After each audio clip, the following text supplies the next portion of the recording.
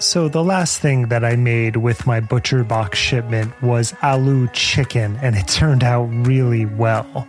One of my favorite things is to get the shipment and then open up the New York Times cooking app and see what I want to create over the next few weeks. It helps my creative cooking chops, and both my wife and I really enjoy it.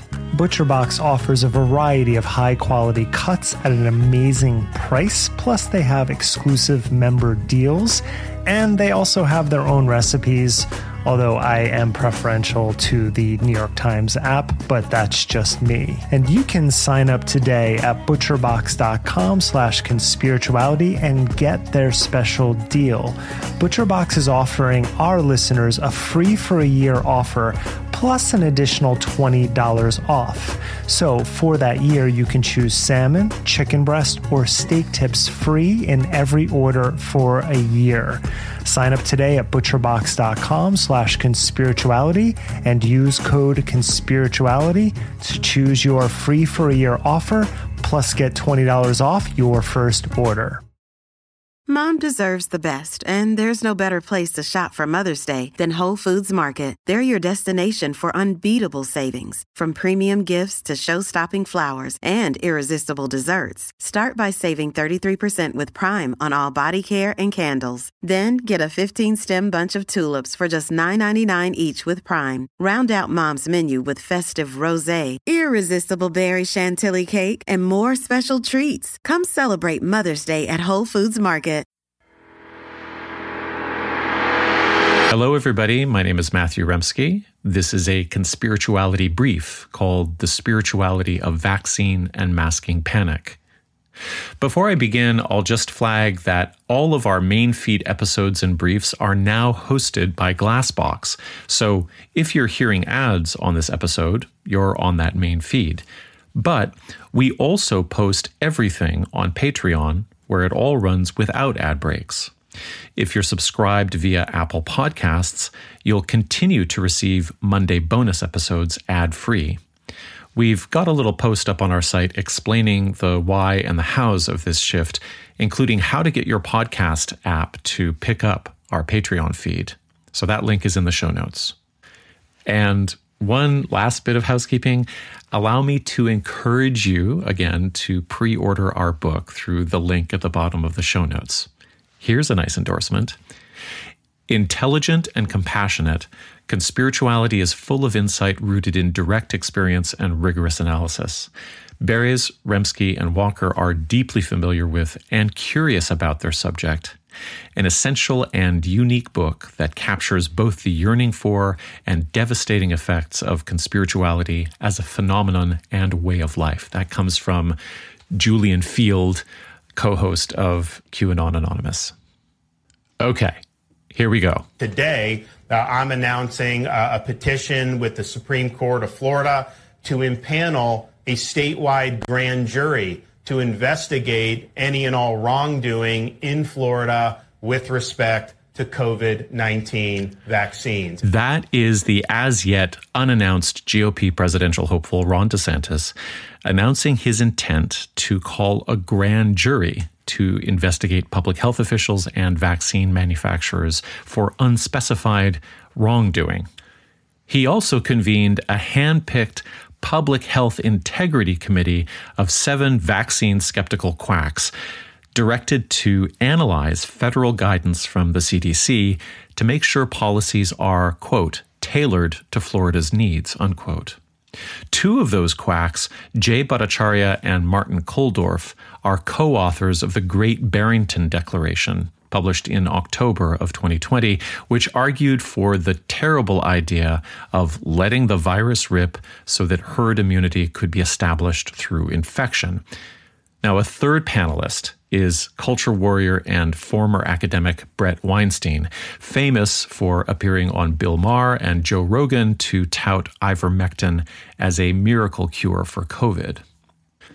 Now, the grand jury and committee announcements followed DeSantis' statements that he'd be making the laws that ban vaccine and mask requirements permanent, which effectively ensures that Florida will not be able to respond to the next public health threat. he has also introduced a measure to prevent the censoring of contrarian doctors who feel compelled to post misinformation. The moves constitute a very effective reframing of COVID politics. We're no longer in the realm of discussing the pros and cons of COVID mitigations. DeSantis has figured out a way to completely invert the discourse, turning the public health response to the virus into the virus. By the time anti-vax and anti-masking rhetoric institutionalizes at this level and then flips to go on the attack and start to echo calls from 8kun and Trump rallies to execute doctors and public health officials who advocated for vaccination, all kinds of noise is in play. DeSantis is making a bet on not only anti-vax politics, but anti-vax prosecution, and he thinks this will play to his base. He must know that that base has been galvanized by propaganda, post-vaccine tremor videos on TikTok, QAnon paranoia, the ableists who falsely link vaccination with autism, and conspirituality influencers who equate vaccines with poisons in relation to their natural products. So his announcement is really a managerial collation and distillation of all this noise. Here's what we know about anti-vax discourse in the COVID era. For fame, fortune, or both, outlier contrarian doctors are willing to try to discredit germ theory and the success record of vaccinations and public masking. Wellness influencers who have been claiming their yoga, Reiki, or coffee enemas cure all diseases are extremely motivated to disparage vaccines. And on the tech side, we know that the major social networks were just making too much engagement money to shut down the main players soon enough, who, according to a July 2020 report from the Center for Countering Digital Hate, spent north of $1 billion yearly on Facebook ads. We also know that the tech is set up to amplify outrage, which means that regular users become posting propagandists whether they were committed anti-vaxxers or not. And that gamified engagement feels good. It alleviates loneliness. It bestows a toxic mimic of political power. And for a lot of wellness folks, things are suddenly less boring. They can do more than offer breathwork workshops and juicing regimes. So all of that is going on, and it will continue through a storm of monetized and now politicized acrimony. What I would like to outline in this brief is the complex of spiritual beliefs that are detectable in this discourse if you can hear through the static. My question is, why do so inflammatory inflammatory culture war issues congeal around the topics of vaccines and masks? What is so primally compelling about these forms of public health and mutual aid that they become central to the right-wing imagination? For some people, straight-up libertarianism might be the sufficient answer, the knee-jerk allergy to being asked to do anything as a social player. And beneath that might lie a conspiratorial mindset, churning out Red Scare stories of Fauci being a criminal, Bill Gates monetizing polio, or George Soros controlling the White House. But perhaps those are the surface stories that cover over a trembling anxiety about the status of the body in relation to God or the state. So there are two parallel but competing frameworks that I'm going to nod to in unpacking this primal layer. What conspiritualists are rebelling against are the implications of what historian and philosopher Michel Foucault dubs the biopolitics of the state. Briefly put, these are the practices of social and political control that regulate human bodies towards functionality in productivity and empire. Hygiene, public health, hospitals, mental hospitals, regimes of pathologization and recovery. In short, all of the homogenizing practices that express rules for the bodily existence of acceptable citizens. In contrast, conspiritualists advocate for the biomorality of the spiritually aligned body. Now, the scholar I'm influenced by most here is the anthropologist Joseph Alter, who shows how the modern yoga renaissance that began in India in the 1920s and was inextricably bound up in early Hindu nationalism was obsessed with medieval ideas about the spiritual nature of bodily tissues and fluids. The body, they avowed, was a reservoir of divine substances and potentials, governed by gods, planets, and the elements. The yogi's most precious substance, they argued, was semen, distilled from pure food, from meditation, and through the practice of celibacy. If controlled with absorbed attention, they argued, that seed was a material form of God. Illness, they said, was a spiritual misalignment. To intervene with science deprived the holy body of its self-healing mysteries. It usurped the function of the spirit and the authority of God. No doctor has the right to dispute what the sages have decided. So, from 30,000 feet, this is the existential question of conspirituality and wellness. Are we biopolitic or biomoral? Should bodily function be disciplined by the state as it manages unruly illnesses, or should our bodies remain committed to the divine play in which tissues and fluids are not diagnosed but praised for their sacred potential? The biomoral medieval wellness body carries no medical insurance. It never uses a scale. It doesn't wear a Fitbit or count calories. It has no passport. It needs no money. It's not a good worker or a compliant citizen. It is not the disciplined body of modern medicine, as medical anthropologist Jean Langford writes as she describes the philosophy of Ayurveda, the traditional medicine of India.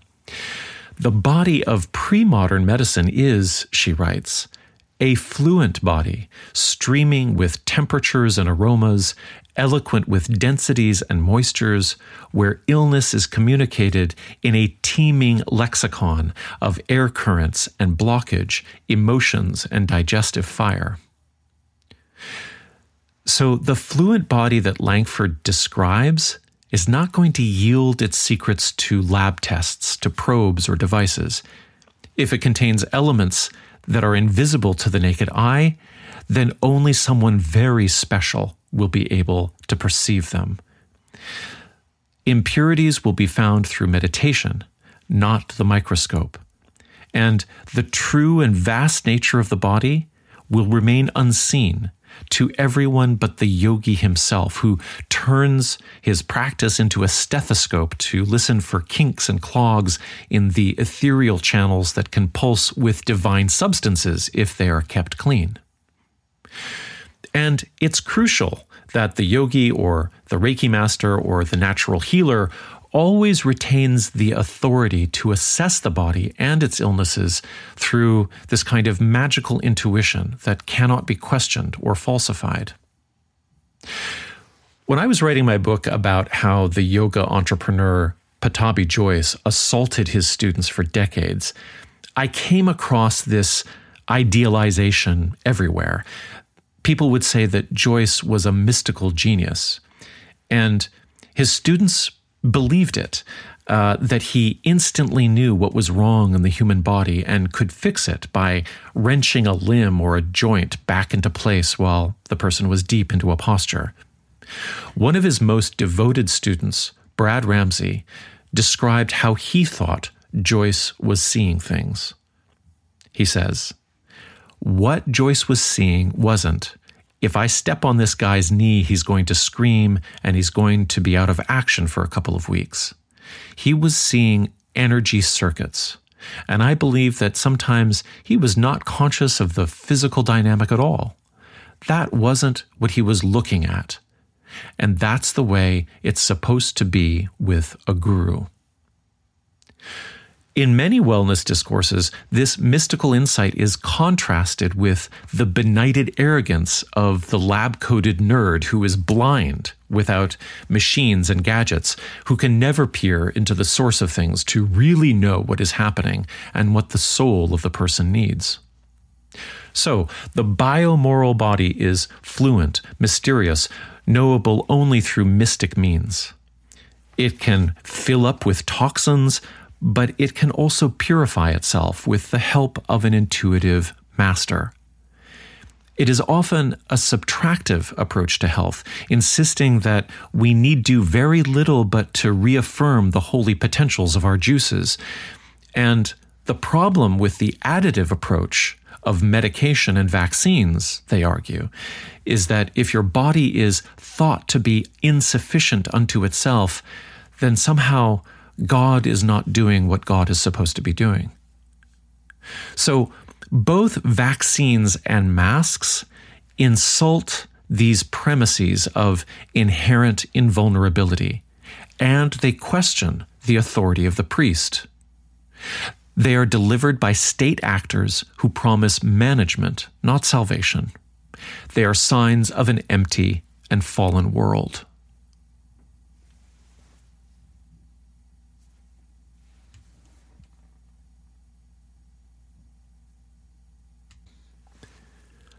Let's think about vaccination first.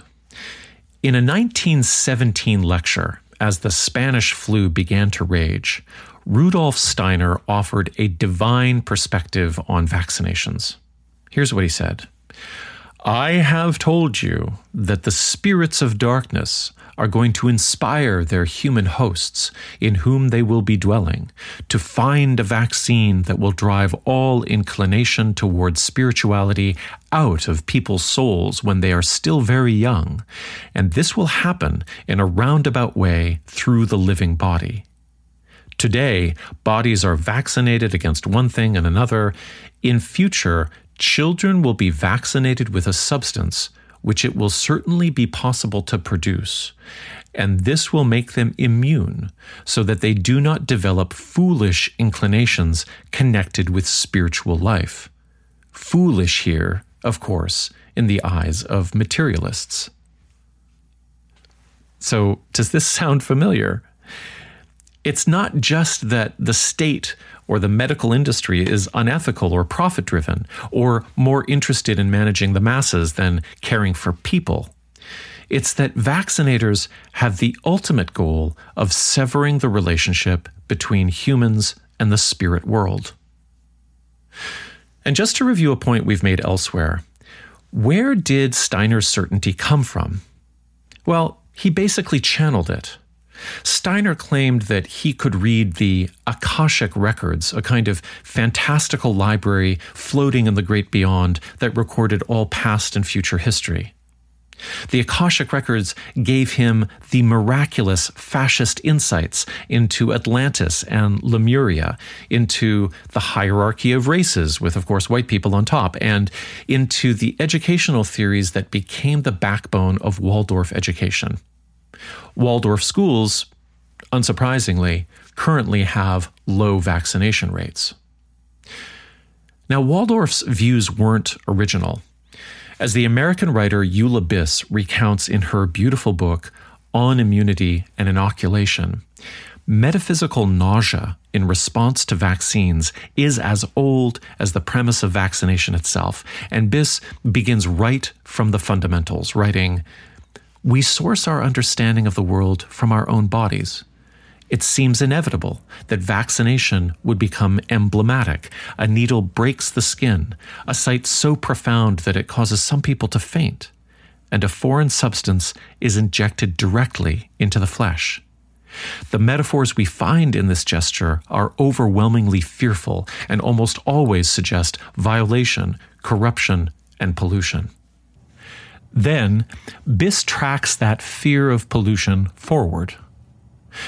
Throughout the 19th century, vaccination left a wound that would scar. The mark of the beast, some feared. In an Anglican archbishop's 1882 sermon, vaccination was akin to an injection of sin, an abominable mixture of corruption, the lees of human vice, and dregs of venial appetites, that in afterlife may foam upon the spirit and develop hell within and overwhelm the soul. It was the poison of adders, the blood, entrails, and excretions of rats, bats, toads, and sucking whelps that was imagined into vaccines of the 19th century. This was the kind of organic matter, the filth, believed responsible for most disease at that time. It was also a plausible recipe for a witch's brew. Now, our vaccines are, if all is well, sterile. Some contain preservatives to prevent the growth of bacteria, so now it is, in the activist Jenny McCarthy's words, the frickin' mercury, the ether, the aluminum, the antifreeze that we fear in our vaccines. Our witch's brew is chemical. There is not actually any ether or antifreeze in vaccines, but these substances speak to anxieties about our industrial world. They evoke the chemicals on which we now blame our bad health and the pollutants that now threaten our environment.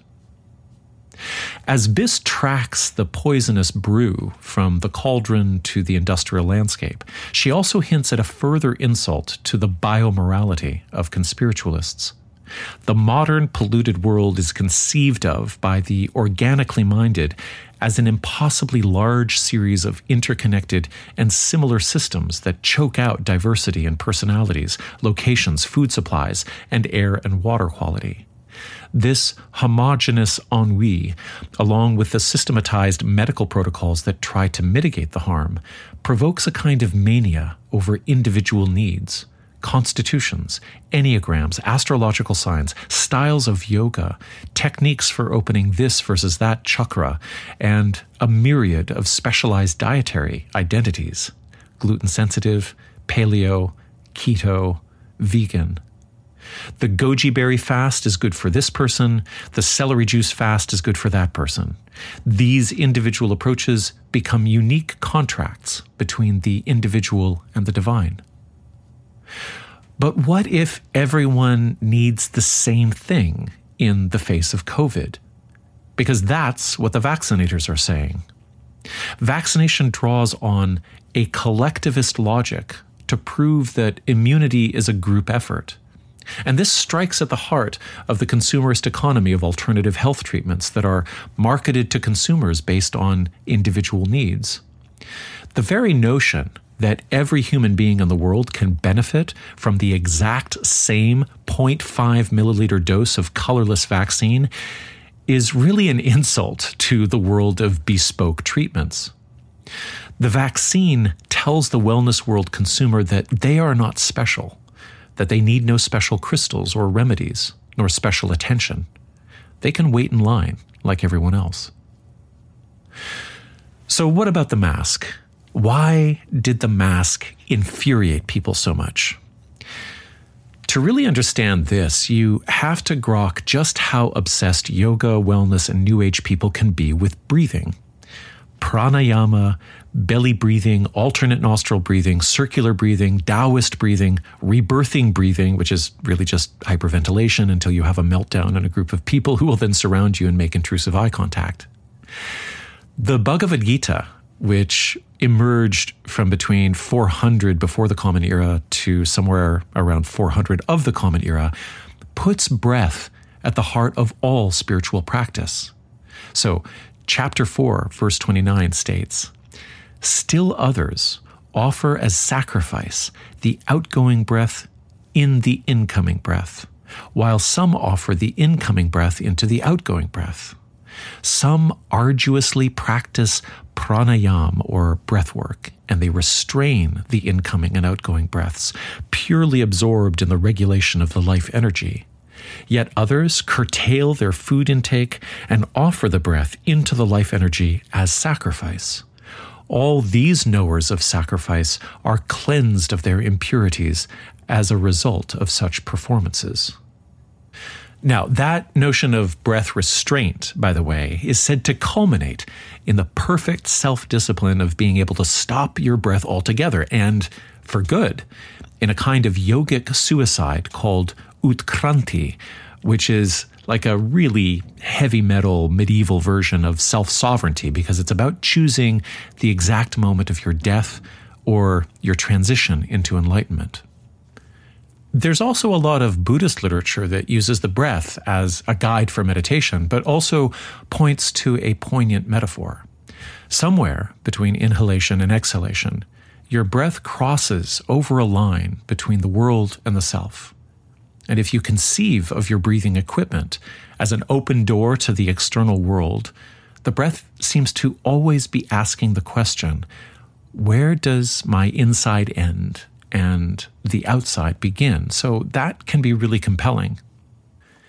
In the 15th century, the Primo Yoga Instruction Manual that winds up pointing towards the wellness applications of modern-day yoga claimed that if performed well, pranayama or breath control could eradicate all diseases. But it also warned of its great power. If done correctly, the old book says, pranayama could make a person very sick. In more modern iterations, yoga and wellness evangelists add the sometimes pseudoscientific language of combating oxidative stress. So let's hear from the ice bath guy, Wim Hof. Great, here we are. We are going to do the breathing. This is the first video of the mini class. The breathing, how to change the chemistry. You know, stress, oxidative stress, it comes through the shallow breathing and a lot of stress coming in, so much pressure on our lives, and that deregulates our chemistry. Now, I found a very effective way how to deal with this deregulative through stress coming in chemistry inside of our physiology. Body and mind are suffering normally of this wrong chemistry. And with this one, with these exercises I'm going to show, you are able to regulate your chemistry in the depth. In a March of 2020 YouTube video, he of course suggests that his breathing method can boost the immune system instantly, he says, against the coronavirus. So what happens when you ask this crowd to wear masks? It's not just an inconvenience. It's not just submission signaling, as Kelly Brogan puts it. It's not just the discomfort or the tight elastic straps or the mask getting sweaty or bringing up feelings of claustrophobia. Here's part of what it is for the conspiritualist and wellness devotee. The request to mask implies that your most natural and accessible healing process, your sacred breathing, might carry a hidden danger. And this is a double insult, because the person is being told that their innermost physical expression might be harmful to others, and that because they wouldn't know it, their self-awareness wouldn't be all that self-aware. During COVID, the anti-masker was potentially a vector for asymptomatic spread. But admitting this would suggest not only that the virus is real, but it would point to a lack of mindfulness or self-awareness with regard to their internal condition. Wellness influencers must at all times believe that they are either well or that they have the capacity for self-healing. It's essential to their identity. And of course, the mask also really interrupts the whole selfie vibe. It's really hard to work your resting guru face from behind an N95. But that's for another day. Thanks for listening, everybody. We'll see you on the main feed or on Patreon soon.